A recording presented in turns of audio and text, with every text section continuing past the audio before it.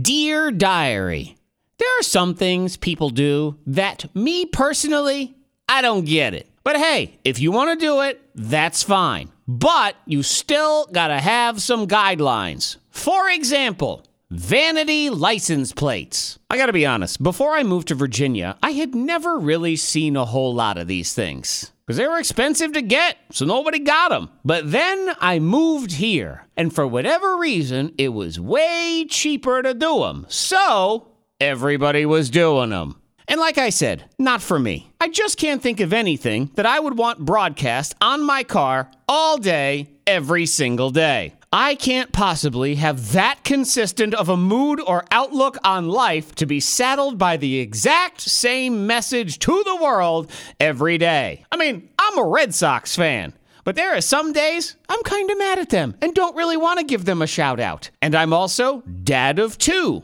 But you know what? Sometimes those kids are little jerkheads and they don't earn those kinds of props. But hey, if you want to do it, that's fine. But we need some guidelines here, people. In particular, you gotta pay attention to what other people see and whether or not we can even figure out what the heck you're trying to say. I saw a license plate the other day, and I tried real hard to figure it out. And the best I could come up with was that it said dillweed. That's right, dillweed. So now I'm left here wondering, did this guy knowingly put dillweed on his car? Is it supposed to say something else and I can't figure it out? Is he a really big fan of his herb garden? Or maybe he's just some dude named Chad who knows deep down that he's a dillweed.